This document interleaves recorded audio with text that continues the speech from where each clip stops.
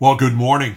I'm so glad you could be with me today as we study God's Word together in the Unfolding the Word ministry. We're in the midst of an extended verse-by-verse study of 1 John, and we're now in the 5th chapter. Today I want to pick up our reading and study in that 5th chapter. I'm going to begin reading in verse 1, which we've been looking at, and read through verse 3. Everyone who believes that Jesus is the Christ has been born of God. And everyone who loves the Father loves whoever has been born of him. By this we know that we love the children of God, when we love God and when we obey his commandments. For this is the love of God, that we keep his commandments, and his commandments are not burdensome. We've been talking about agape love, selflessness, 1 Corinthians 13 sort of love, over the last preceding part of the 5th chapter back into the 4th chapter. We've discovered that agape love, which has been poured into our hearts when we became believers, is intended by God to transform the nature of our relationship with brothers and sisters in Christ.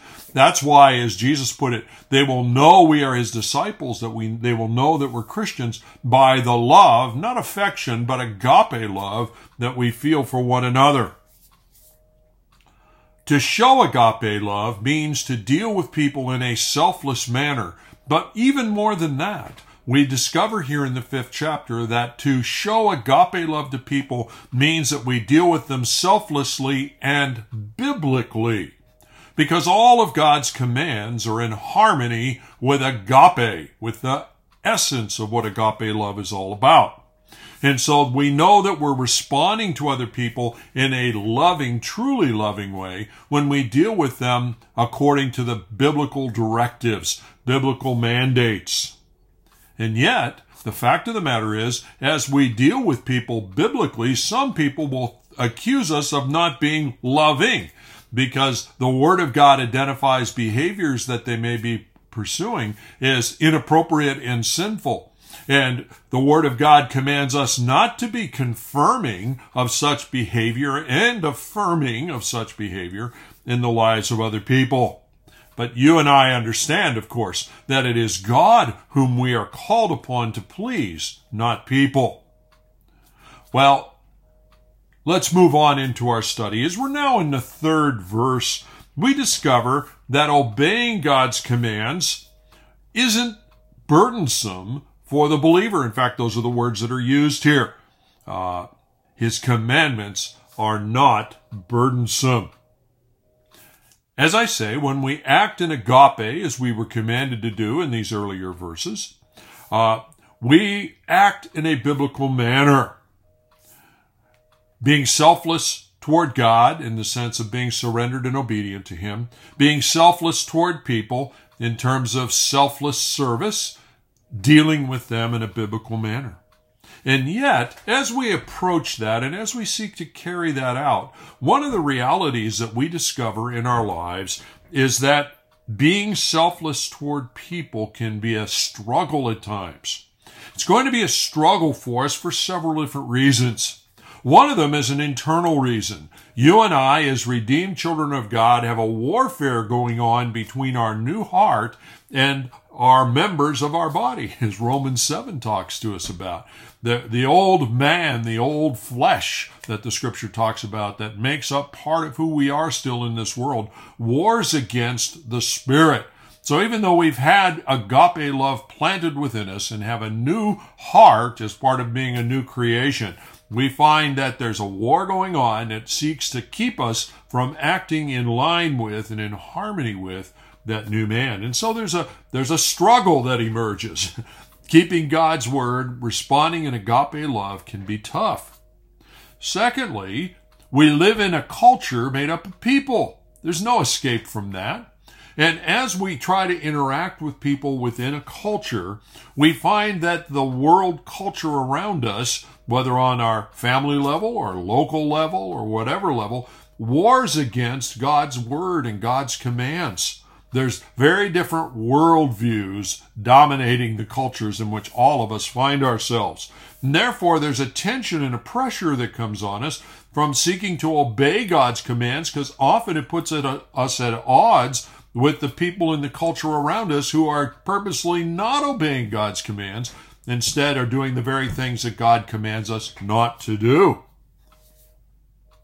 Then we add to those two pressures, the pressure of the world on us, the pressure of the flesh that's still within us. We add to it the fact that Satan is alive and well in this earth, and he is constantly tempting us to not carry out God's commands, to not believe that that's important for our lives. So the world, the flesh, and the enemy attacks us.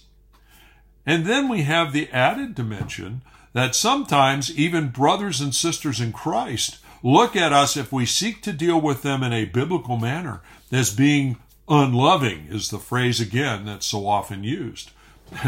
Four important pressures from our flesh, from the world around us, from Satan, and also at times from misguided believers, work to make carrying out God's commands a burdensome thing.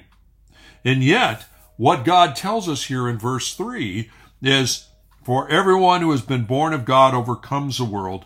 Verse 3, and his commandments are not burdensome. By this we know the love of God, that we keep his commandments. His commands are not burdensome. Beros in the Greek, which means weighty, pressing down, something oppressive, something that presses our shoulders down. Picture that when you see that word. Well, here's the point.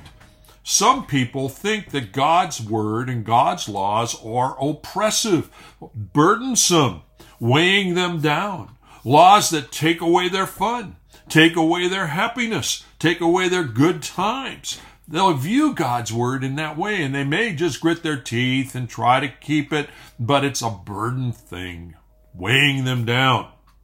And yet God says, listen, my commands are not burdensome. They're not intended to put a weight on your shoulders and push you down. I was thinking about Matthew chapter 11, verses 28 to 30, where Jesus says these words, "Come to me, all who labor and are heavy laden, and I will give you rest. Take my yoke upon you and learn from me, for I am gentle and lowly in heart, and you will find rest for your souls. For my yoke is easy, and my burden is light." That's the promise of the Lord Jesus to us. But we look at that, especially in light of what I had just previously said, we're often seeking to keep the law of God, to act lovingly, as that's defined here, can seem burdensome and weighty and pressure on us. Now, how can they both be true? How can this promise from Jesus be real? In light of the struggles we have with obedience, in light of the world's attitudes toward God's commands, how can this be a true promise to us?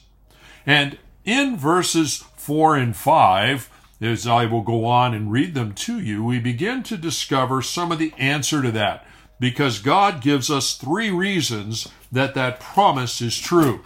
Let me pick up the reading in verse 4 of 1 John chapter 5. "For everyone who has been born of God overcomes the world. And this is the victory that's overcome the world, our faith.